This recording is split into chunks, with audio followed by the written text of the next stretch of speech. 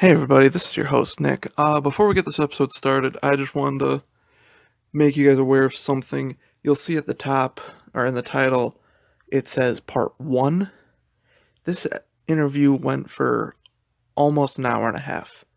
So I do not want to put you guys through trying to listen to all of this, because there's so much information that our guest gives. I mean, it's an amazing interview, but I don't want to make you sit there and listen to the entire thing in one sitting. So, splitting up into two parts. Part 1 will come out today. And Part 2, I'm not entirely sure yet. It might be next week, which is the week of Thanksgiving. Or it could be the week after. I'm not entirely sure. Check social media, and I'll let you know when it's posted. If it's not the beginning of next week, then it will be the week after. So, again, splitting this thing up because it's a lot. Part 1 is now, Part 2 next. I'm planning on next week. Let's just go with that. If something changes, I will let you guys know. Thanks. Doesn't matter who you are, doesn't matter where you're from. You have a tale. You matter. On this show, we strive to bring you the tales of people from Small Hope College in Holland, Michigan. So join us. Sit back, relax, kick your feet up, plug in the headphones or crank the music up on your drive, and just listen to our tales. Because it doesn't matter where you're from, doesn't matter who you are. You have a tale, and you deserve to be heard.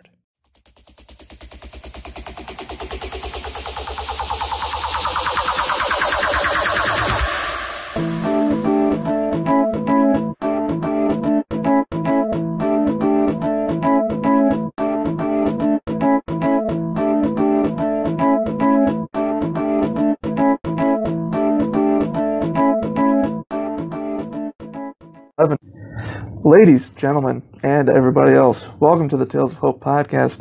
I'm your host, Nick McNamara. If you don't know who I am, this is episode 11. We finally broke the double-digit mark. You still have time. You can go back, pause this episode, go back to the beginning. I mean, if you've got half a day to spend listening to podcasts, do it. Very excited for this show. First sit-down interview in about, a month maybe. But before we get there, need to do the little housekeeping. You know where to find us on social media if you've been listening. Facebook, you just search Tales of Hope Podcast, will pop right up. Instagram and Twitter, same handle, at Tales of Hope Pod. YouTube, Tales of Hope Podcast. The Anchor app, just search Tales of Hope. Or on the website, you can go to anchor.fm/Tales of Hope.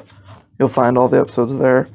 Also, on both the app and the website, you will find all the places that they've put us on, such as Google Podcasts, Spotify, Apple Podcasts, and my favorite, CastBox.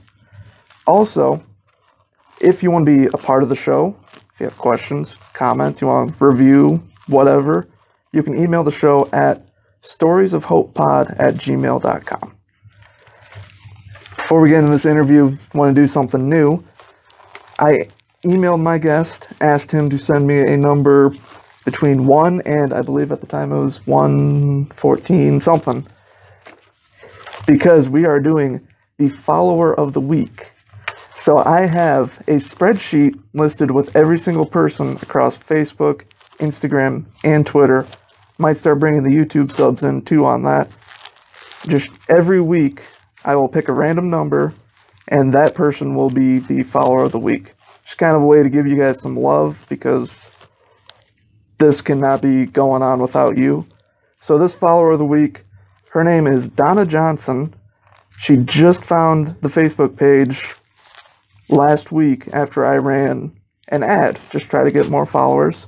She was the first person to follow after that. So Donna, if you're listening to this, thank you for supporting the show. Really appreciate it. Please let all your friends know about this show. Also want to do podcast of the week. So, obviously, since I'm running a podcast, I listen to a lot. This one that I want to kind of give a shout out to is probably my favorite one that I listen to because it's by my favorite athlete of all time. It is The Big Podcast with Shaq. It is run every Monday. You can find it on Podcast One or Apple Podcasts, I believe they're on. They talk about everything, sports, news, big events going on. They also play a lot of games. The shows generally go for about an hour or so, but it's just an amazing show. You're not going to think that you've sat there and listened to an hour-long podcast. So that is that. Give them a listen. Support them. Shaq doesn't need any more support than he's already got, but still, give them a listen. Each week I will be doing a different one that I listen to. And also, if you would like to send in a podcast for me to listen to, kind of give a shout out to, feel free to do so. This week's guest is someone I've known since his first day of teaching at Hope, but not his first day at Hope.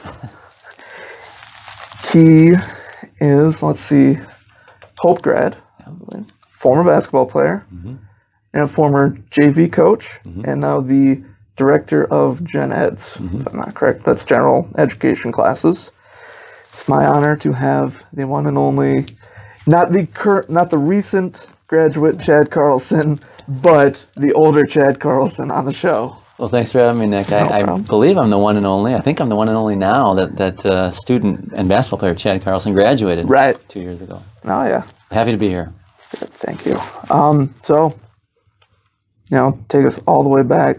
Talk about where you're from, what it was like growing up. Start from there and we'll go on. Yeah, I feel like in some sense, maybe telling my story could be titled Tales of Hope. I guess I've grown up in Holland. Hope College was always a part of my life. In fact, I lived, so when I was 1-year-old and 2-year-old, I lived on campus. My parents were resident directors at Durfee. Okay. Yeah, so I spent time eating at Phelps when I was 1 and 2 years old. I lived on campus for 2 years there. So I have a long history with Hope College, but it's been in Holland, Michigan, where I grew up, Holland High School. Believed that I wanted to leave the area for college and was really committed to that, and didn't follow through on it. So I can remember my senior year of high school at one point in time on a recruiting visit with Coach Van Weeren, who was the basketball coach at the time, eating down in the Klets. We were having lunch, and he said, at the time I was looking at this college in Minnesota called Gustavus Adolphus, and it's a school not altogether different from Hope, a lot like Hope, and I really liked it. It was a great place, and it also allowed me then to leave the area, which I had wanted to do so badly. And he caught wind of that, and so Coach Van Weeren said, at the end of our lunch, I remember saying, you don't want to go to Gustavus Adolphus. It's 10 hours away. My daughter goes to school out near there. It's such a long drive. Right. And I sort of thought, I think you're right. So I stayed around here for college, loved Hope College, still had the itch to leave after I graduated. And so my wife and I at the time, this was a couple years after we graduated, went out to Pennsylvania where I got my PhD at Penn State. Lived out there for a few years after I got that, where I was teaching at one of their Commonwealth campuses. Okay. And then came back to Eastern Illinois and taught there for a few years. And then now I've been back here since 2014, the fall of 2014. So that's sort of the exit points on my journey, or the exit and entrance points in terms of who I am and where I've been. Okay. So what was that like growing up on campus for those first couple of years? It's funny that I still run into Hope grads that lived in Durfee when I was 1 and 2 years old, right? And they still have these stories about me when I was a toddler. Right. And it was always sort of, I loved it growing up. I really did. I loved that there were these guys that were not as old as my parents, but that were like, remember me as being this cool, like little toy for them, right? So you're in Durfee, and what are you going to do? Well, let's take this 1.5-year-old and, for instance, teach them how to swear. So like I learned my first swear words from some of these guys in Durfee, right? That were 20, almost 20 years older than me. And I just ran into one about a month ago whose wife works on campus. And one of the things he said is, I remember, so I was the RA, and so I had gotten there early, and we had trained you. So the morning that the guys were going to arrive at Durfee, so you were hanging out with us at the table, the check-in table. And what happened is the guys would walk through the doors to Durfee, and they would set down their luggage, and they would say their names. So we would check them off, and then these RAs would then send them into my parents' apartment to sign some forms with my parents or whatever else. And while they were doing that, these RAs had trained me to grab the luggage and to go throw it in the garbage can. So these young freshmen, and they would come back out to the table and be like, "Well, where'd my luggage go?" And then they'd point at me and say, "Oh, this little kid threw it in the garbage." So it's like these crazy stories that I would have never remembered, and my parents didn't know either. So it's like I had my own freedom to be hanging out with these college guys at the age of 1 and 2, which I don't remember, but they tell me all about. So there's some cool experiences there, and some things that as I see other resident directors that have kids on campus, I just think of how cool an experience it is for them too. Or maybe looking back on it thinking that's a really cool thing. So yeah, I've been on campus now. I've lived at Durfee a couple different times in my life, right? Not many people have lived there for 4 years, but I have. 2 when I was really young, and then 2 in college. So it was a great experience, and so that was one of the reasons why after graduating, my wife and I then came back and were resident directors as well ourselves. For 2 years at Lichty Hall, and just had a wonderful time getting to know. It was at that point in time an all-female dorm, and we sort of felt like a big brother and big sister to the residents there, and had some great experiences and fun times, and certainly some trying times and some long nights, but that comes with the territory. And so that was a blast for us. What was that like? You were saying it was an all-girls dorm. How was that for you? Yeah, right. For me as a 23-year-old guy, recently married, to be in that dorm. Lichty has traditionally been a rather calm place, and so I feel like that side of campus is. That side of campus oftentimes is, and it's a smaller dorm, so I think we only had 50 residents, so small, it was certainly manageable. For me, I think there were some difficulties. I don't think Hope would have hired me in to do that on my own, nor should they have. But since it was Kathy and me, who were recently, both Hope grads, married, it was much easier, right? So, for instance, I can remember one time that a young woman came into our apartment sort of middle of the afternoon, and I had been teaching some health dynamics courses and coaching, and Kathy was an accountant. And so we both happened to be there. She was in another room, but the young woman walked in and said, "Oh, I don't feel, my stomach really hurts." And I said, "Oh, geez, well, can I walk you over to the health clinic? We're only 100 yards away from the Dow Center." And she said, "No, it's not like that." And I said, "Oh, and I was about to ask a follow-up question, and Kathy walked in the room and said, 'Chad, you don't understand. I'll take care of this.'" And the young woman just was vomiting and just having a hard time. And Kathy was there to help in a way that I couldn't. Right.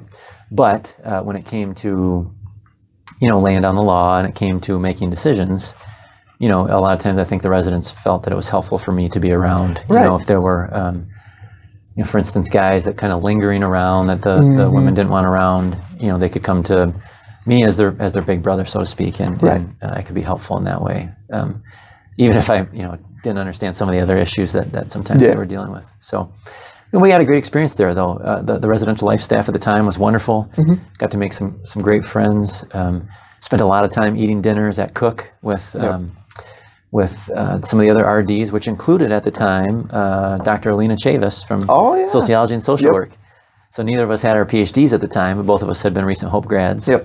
And so they were in Scott Hall, Alina and Derek, and then Kathy and I were in Lichty Hall, and so right next to each other, and got a chance to really get to know them well, and had a lot of fun. Nice. Saw that.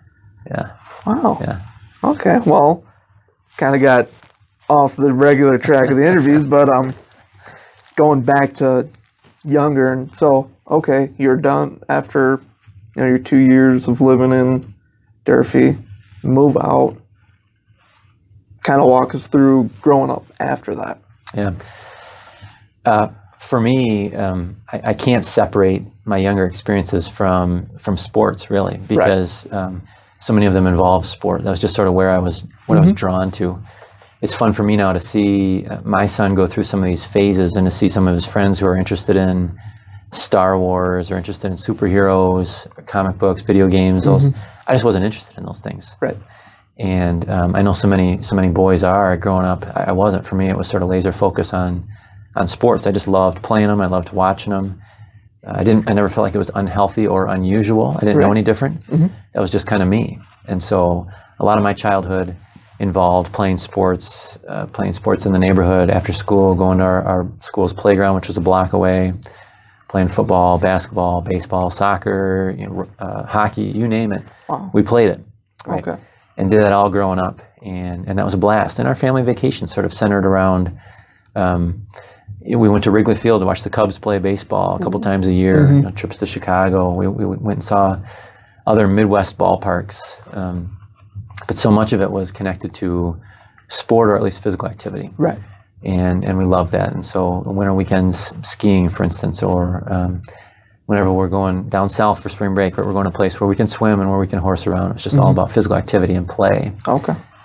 And so that was what I knew. And that was really who my family was too. Both my parents were student athletes here at Hope. And so they both had inclinations towards sport and physical activity. And we were always just pretty active as a family. And so that was kind of a fun thing. I remember, growing up, I had a grandpa who was a professor here. And so he and my grandma, who were not so sport inclined, always encouraged us to do other things. And so we did those. Right. That wasn't where my passion was. But for instance, piano lessons growing up, playing in the middle school band, playing percussion, engaging in extracurricular church stuff, so youth group, mission trips, those types of things. My mom always, and it was my mom's dad, who was an education professor here at Hope College, also was dean of students for a couple of years in the early 80s. So they were a little bit more high culture in terms of their leisure activities. Right. And so they always encouraged us to, we went to Grand Rapids Symphony, we went to plays, we went to, all that sort of, what's considered to be more high culture, highbrow stuff, art galleries. And so I feel like I have an appreciation for those too, that was cultivated over time as I grew up. But again, I get back to, it was sport. It was about sports, What I remember as a kid, growing up, I remember watching the Cubs every day. So our rhythm in the summer was, we'd play around the neighborhood with kids. We'd eat lunch. After lunch, we'd all go to the local pool. That was like, you pay like $20 a summer for family membership, right? It wasn't like this exclusive country club pool. It was very much a middle class pool, not far from campus. It doesn't exist anymore. We would go there, swim for a couple hours, come back and watch the Cubs play while my mom was making dinner. Like that was our rhythm. It's not a bad rhythm. That was the summer, right? I thought so too, right? I loved it. Didn't think twice about that being unusual. If it was, I'm not sure it was, but didn't think of it as unusual. But gosh, my memories are watching the Cubs play and lose. They were horrible in the late 80s, outside of 1989 when they won the pennant. Made the playoffs, which was much smaller than what it is today. Right. But, those are my guys. Yeah. That's who I watched. And then in the fall, we would play and watch a lot of soccer, play and watch a lot of football, my brother and me and my sister and our parents. And then winter, like we didn't miss Hope basketball games. That was what we did. Right. So I was I was raised on Hope College. My tale is a tale of hope.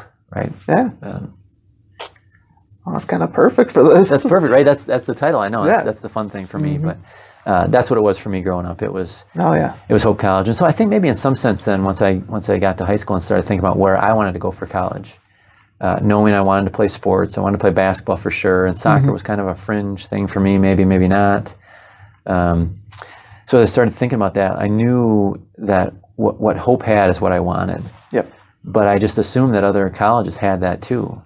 So when I went out mid-February of my senior year over Valentine's weekend to visit again the school in Minnesota, watched one of their games, got to meet with some of the players, got to meet with the coach, spent a lot of time with them. They just didn't have the following. The fans weren't there. It was a good team. It was a team that made a Final Four during my 4 years, right? So I could have been on a Final Four team, and that would have been great. But not nearly the community following, and not nearly sort of the warmth Right. within the program. And so Hope had something pretty special here. And it was something that I always took for granted because I grew up with it. Had I grown up somewhere else and then visited Hope as a senior in high school and seen the community support for the basketball program, I would have signed on in a second. Right. But instead, it was a matter of me trying to wrap my mind around how cool sort of the Hope basketball culture was, Right. compared to other Division III programs. Oh, yeah. Yeah. Yeah, and just talking about, like following the community. Right. Before I chose Hope, I looked at Western and Grand Valley. And I mean, yeah, it's just the community, like Western walking through there, it just seemed so industrial, and Right. it didn't have that feel. And I don't know what it was in Grand Valley, but yeah, like my brother went to Hope. So I got that experience of coming here, and like they didn't even, they probably thought I was a freshman, like on campus, but Right. everyone just looked at me, hey, Yeah. you walk down the sidewalk now, and students are hi, hey, and like, It's a friendly place. it is. You know? It's that, like you're saying, that community, the following, like. Yeah. It's just a really special place in that sense. Just I love the feel, the collegiality, the warmth, the kindness. And, the schools you mentioned, other ones, Western Michigan, Grand Valley, they're much different today than what they were when I was coming through. And even when you were coming out of high school too, they've changed. And I think for the better, they're great schools. Oh, yeah. There was something special about Hope that I wanted, and then I knew I needed. I wasn't as independent as I thought I was. Right. Coming out of high school. But the cool thing for me too, and maybe this was something that I'm a little bit stubborn, so I pushed back against, but when I was in high school, there were so many people that I think that cared about me just because of the way in which my family had been around Holland for a long time. And so I knew a lot of people in town. Right. And I think a lot of people were able to watch me play sports in high school, right? And wanted to be able to continue to watch, not because it was me or because I had any sort of special ability, but because there's something about sort of knowing, you like being around people that you know, or being able to watch people that you know, Yep. right, in positions of sort of publicity, for instance. And so it's been a fun thing, for me to, as I've watched Hope basketball throughout the years, to be able to continue to see some of the guys that stay local afterwards, Yep. and be able to run into them, right, and know that I was able to watch them. So I think a lot of people wanted me to go to Hope because they wanted to be able to watch again, just because they knew me. Right. That was it. Not because they thought I'd be extra special or get more wins for Hope, but that they wanted to watch me, right? Yeah. So there was some of that pressure that I came to appreciate over time. But I was pretty opposed to that really in high school as I played soccer, basketball, and tennis for teams there. And we had some good teams at Holland High. It was at the point in time, Holland was still a big school at the time, Yep. Class A, Division I school, and so I felt really good about the way in which my teams competed when I was a student there.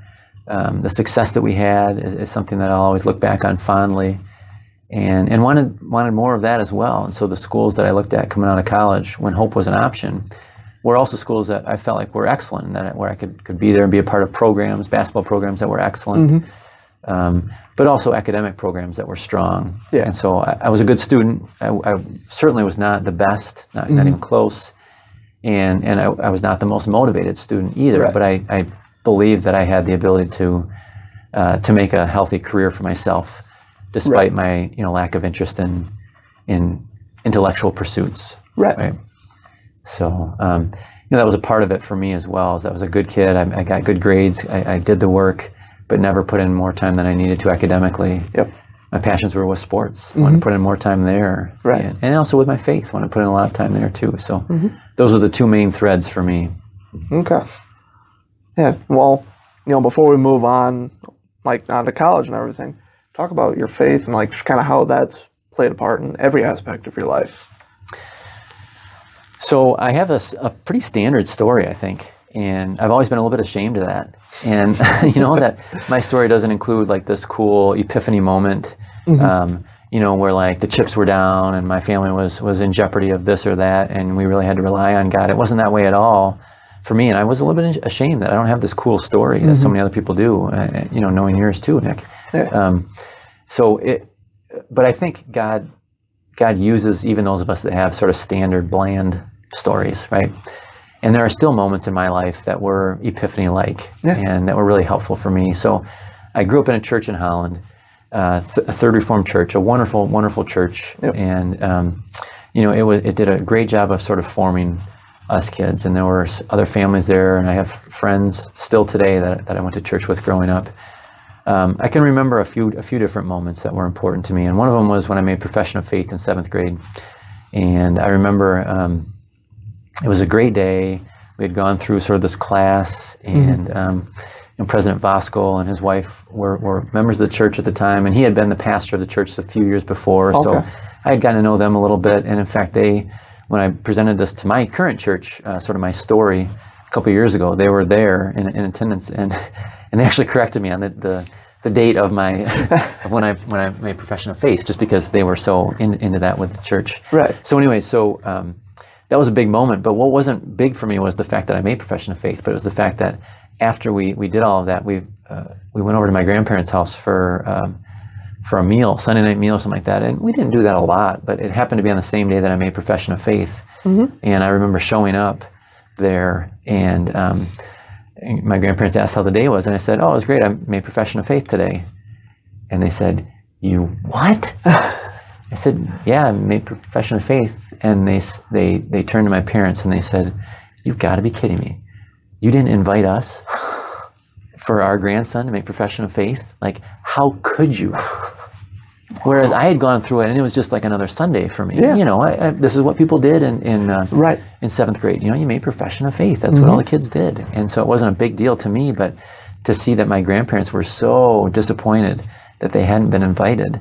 And it wasn't that my parents didn't want them there. It's just they also didn't think it was a huge deal, but my grandparents did. Oh, yeah. And so that was kind of a big thing for me, that, what I did was just kind of a big deal, right? So I was a pretty naive kid. So that was one moment.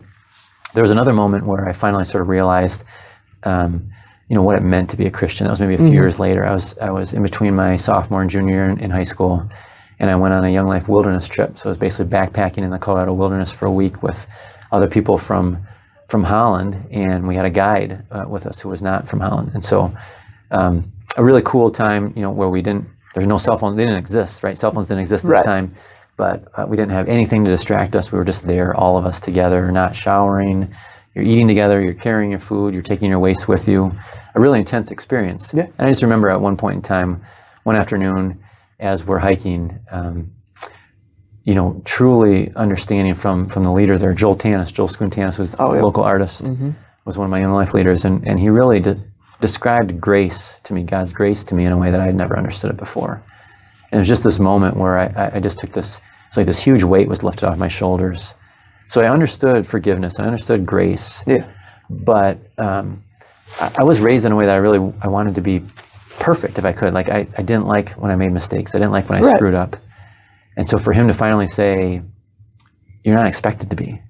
God did this for us," right? And it just sort of feel like, right. Wow, okay, this is what it is. I don't have to be perfect. I can make mistakes. Not that that it was an allowance of us to go and do whatever we want and screw up. That wasn't it at all. But it's just like, okay, like I don't have this pressure on myself anymore. Yeah, God did it. God paved the way. So that was a big moment for me in my faith as well. And so the part of my story that I think is worthwhile being a standard story is, I don't have these cool, really cool moments where people are like, their jaws are dropping, like, "Oh my gosh, I can't believe you withstood that or got through it with God's grace." But the idea that, I'm a product of the church. I'm a product of being raised in the church through Sunday school. I'm a product of profession of faith. Stating publicly to my church that I believe in God. I'm a product of youth group. I'm a product of Young Life. All of these organizations that God has placed in our lives. I'm a product of all that. And I think it goes to show that people have stories that include not the church screwing up, not youth groups failing people, but these things succeeding. Right. That's the basis of my story. Okay. Wow. So, well, like you touched on younger years and your teenage years. So, all right, well, go on to the basketball court, go on to the soccer pitch, the tennis court. How are you able to use your faith in sports? Like, how are you able to express it that way? I was not a competitive kid growing up as a child. Right. It really wasn't until I think middle school when I started to realize I want this, you know, right. and that I'm capable of grabbing it. And so, while I was always a skilled athlete growing up, just because I'd been around it, and I think genetically I feel like I was given quite a bit, you know, both my parents being college athletes. So I always got it. I was always, you know, best athlete in the neighborhood, or at least I thought I was. Right. I think I was. You know, my younger brother, had he been my age, you know, would have been better than me growing up. But I was, you know, I was a good athlete, but not super competitive. And part of it was just because I think I had a big heart. And so we'd play games and I could win, but I would never want to, you know, I never want to like win everything or make anybody else feel bad doing that. Right. Until I got to the point where, you know, middle school, where you're trying out for a team where it's zero sum, right? You're not just going home for dinner, right? It's you make the team or you don't. Right.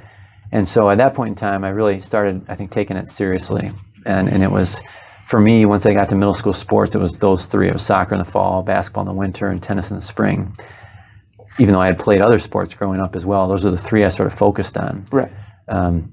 So for me, tennis was something that was just kind of a fun afterthought. It was at the end of the year, always after these intense basketball seasons. Just keep you in shape. Keeps you in shape. You know, it was an individual sport, and so it sort of offset some of the team stuff, the team dynamics. Yeah. But I loved playing doubles. You know, it was fun for me I felt like I had good hand-eye coordination, so to be up at the net, which is where the doubles game is played for the most part. I loved doing that, even though tennis was never my first love, never my second love either. You know, basketball was always sort of the one that was most a part of my life. And I loved that, and I played every opportunity I could. And I remember in middle school going to play with, you know, I had a bunch of friends from middle school on the team who weren't like me, that they went to the Dow Center because they had memberships. You know, they weren't Hope College families, for instance, traditionally, right? These were students that came from lower socioeconomic backgrounds in Holland, and they did basketball and boxing. And so throughout middle school, I spent a lot of time actually playing basketball with the Tulip City Boxing Club. And it was these adults that were boxers that were super intense and competitive, and it was these high school and middle school boys, basically, that were that had a little bit more to fight for. Yeah. And so those are pretty formative times for me, you know, to go to those open gyms really, and to not know whether a fight was going to break out or not. You know, to not know like who's going to come in smelling like smoke, who's going to come in and potentially be kicked out because they got alcohol in their breath. Like, that wasn't stuff that was part of my worldview growing up. Right.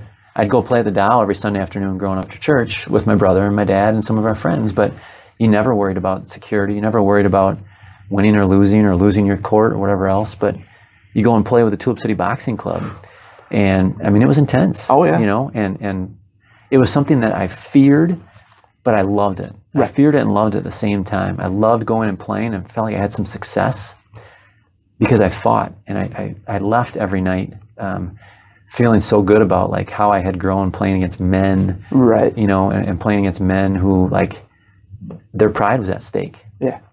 And so no 13-year-old is gonna you know, take that away from them. That's what I had at stake there, right? So there's finally something on the line for me where there never had been in sports before, because I grew up in a family that loved sports and was good at it, but never, you know, pushed me too hard. You know, always inculcated this joy. So that was important for me with basketball, and that was really maybe the seeds of what I did basketball-wise. Soccer then was a unique one. My dad played football here. Okay. And my grandpa was a football player, my paternal grandpa. And so it was always assumed, I think, that my brother and I would play football and play quarterback. That's what our dad did. That's what our grandpa did. Okay. But I grew up next door to a Hope professor, Herb Dersham, who still works here. Okay. He runs the Frost Center, Institutional Research. And his son, who was about 10, 12 years older than me, was a soccer player. Okay. And just a super guy. So when he was in high school and we were little toddlers in elementary school, early elementary, and when he was in college, we were elementary, middle school, he would always make time to play soccer with us. And the reason why we got excited about soccer is we were watching him. We watched Eric Dersham play soccer, and he played with us in the yard. So to know that I had a friend, a guy that took the time out of his day as a high schooler. I mean, think about how self-absorbed we are in high school. To take time out of his day to come play with my brother and me, play soccer in our yard. That's and then we get to awful. go watch him play Right. in his high school soccer games. And then we get to watch him come play at Hope Yeah. as a goalkeeper, as a starter for, I think, all 4 years. What a great athlete, what a great role model for us. Right. So we really got into soccer because of Dersh. And that was a lot of fun for us, to go through Holland High and really potentially to have more success in soccer than Jeff and I did in basketball. Was really a fun thing. The regional titles that we won, the district titles, the conference titles, and it was just kind of a cool thing to know that as much as our parents had influence on us, had it not been for him, we may have never played soccer. Right. And the joy that we've had from that game. I still play indoor soccer today. Okay. And so I look back at this Hope College student, the son of a Hope College professor, who had such an impact on me and my brother growing up. Is something that's hard to put into words for us. Right. And we see him from time to time now, and his son now is a high school soccer player and will hopefully come to Hope. And he's still around the Hope soccer program. But it's just, I have a hard time not getting sentimental every time I see him. Right. Just to say, man, you had such an impact on my life. Exactly. And such a cool thing. So we got these, these unique stories with these 3 sports. And I feel like the way that I got into them and the way that I played them. Right. Soccer was a big deal at Holland High School. Oh, yeah. We were good. The football program struggled. And so I wanted to be a part of a winning program and felt like I could, I wasn't a strong kid, but I was a tall kid and I felt like I ran pretty well and had good hand-eye, foot-eye coordination. And so growing up, I just sort of gravitated towards soccer. And for that reason as well, once Eric Dersham's influence sort of left, once he had to move away and take a job, he left us. It was like, right. We just assumed he'd be with us forever, and he is. But so I got these sort of unique ways that I got into these sports, and I think that's something that I try to take with me today too, trying to understand how it is that I can help my kids, for instance, my kids' friends, but students at Hope here too, understand, put into context their own sports stories. Right. Whether they're participating or whether they're watching. For me, we rooted for the Cubs growing up. Yep. But I wasn't a huge baseball guy. I was a Cubs guy, but not a baseball guy. And we rooted for Hope basketball. Those are the 2 things. I didn't really have a football team that I cheered for. I loved Walter Payton, but didn't know what I was doing. I loved Michael Jordan, but would never really call myself a Bulls fan. So, but that's part of it too, right? How we watch and who our models are. Exactly. My role models were Hope basketball players growing up, and Eric Dersham. Yeah. And then, from a distance, so those are sort of the internal ones, the ones that I had sort of access to. But then there's Michael Jordan, and at the time he was every little kid's hero. Exactly. It was Michael Jordan. Everybody.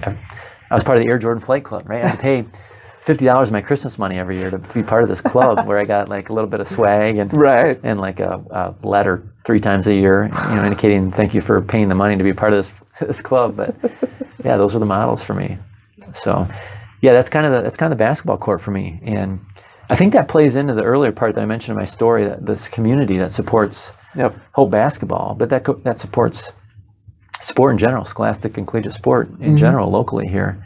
I sort of, in some sense, wanted to be Eric Dersham to the next set of kids. Right. And so I wanted to do everything I could to, when I was putting on the Holland High Dutch uniform or the Hope College Flying Dutch uniform, I wanted to do everything I could to be a good role model for the next generation of kids. And I loved that so many young kids went to these games. Right. And I love, being able to talk to them after games. And I love, their parents saying, oh, thanks so much for saying hi to my son or daughter, that they love it. And it's such a small thing. It's such an easy thing to do, right? But when an older person does that to a younger person, especially, when you're still all going through childhood at different levels, what an impact that can make. I mean, you're basically a superhero. You're a superhero, right? Exactly. And, I grew up with a younger brother and younger sister who I know looked up to me, but never told me that, right? So, in fact, said the opposite. And so, right, for me to like hear, yeah, you're somebody's superhero, right, is kind of a cool thing. And so that was, I love that part of this community. And that's sort of what has drawn me back to come back after living in other states. Right. Yeah. But I'm probably getting ahead of the ball game. No, I mean, this whole thing, like, I kind of just want to toss it aside because, I mean, this is great. I mean, wow. This is, I mean, yeah, I've known you since 2014 when you started. Yeah. and already it's like we're sitting down for the first time talking. Right. Wow. But okay, so obviously it sounds like you didn't do a whole lot outside of sports. That was my life. Yeah.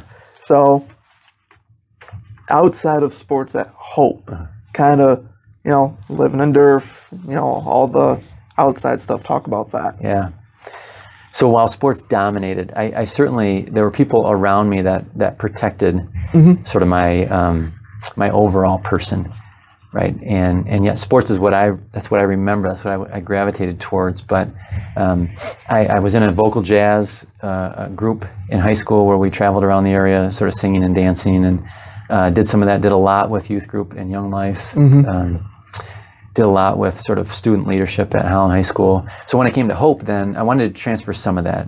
Right. I guess for as much as I loved sports, I didn't want to be, and I pushed tennis and soccer to the side. I said, I'm just going to focus on basketball here. I didn't want to be known as just a basketball player. I wanted to have other things that were important to me in my life. And so I participated in everything I could socially, probably too much my freshman year. Some of it is a little bit worse than others, but I lived a life that I thought college students should be living, but that was keeping me super busy all the time. Right.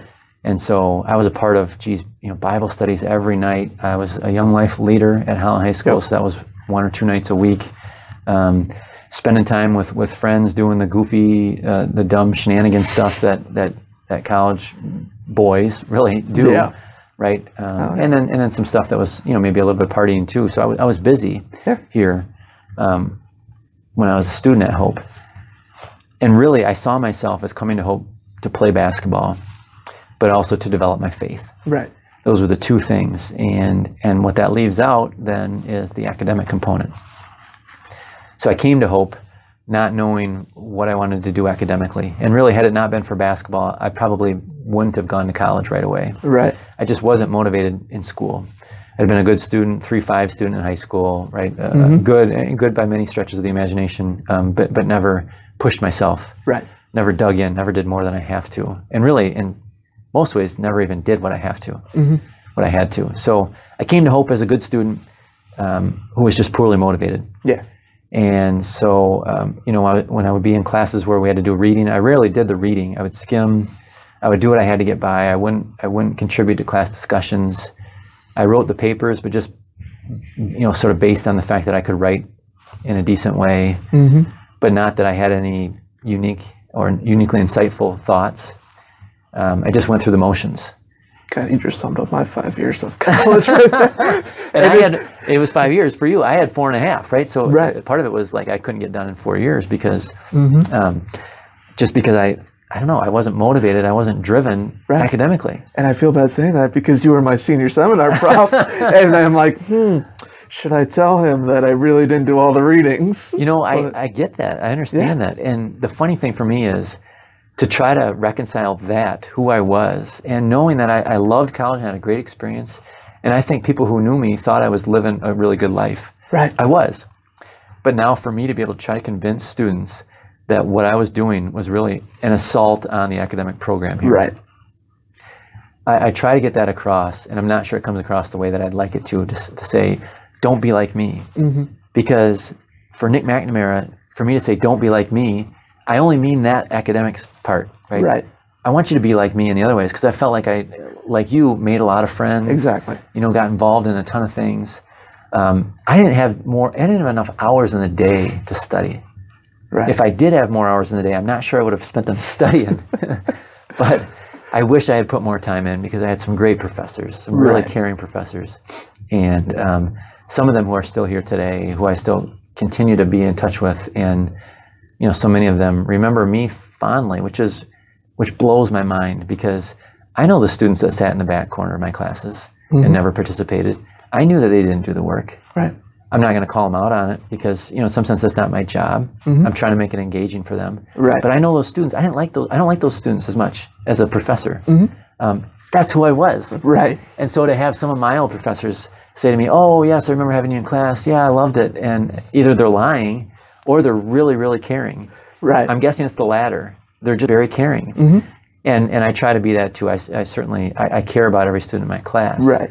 but I know who's putting in the time, and I'm sort of drawn to now that student that is going the extra mile. It's really wrestling with the big ideas, the things that they're supposed to be reading. And I'm getting better at finding ways to encourage students to do the reading, or if not encourage, at least mandate that they do those, right, with more writing assignments and that sort of thing. So all of this is like, my academic journey is one that's just kind of amazing, you know, to me, as I think about who I was at Hope College.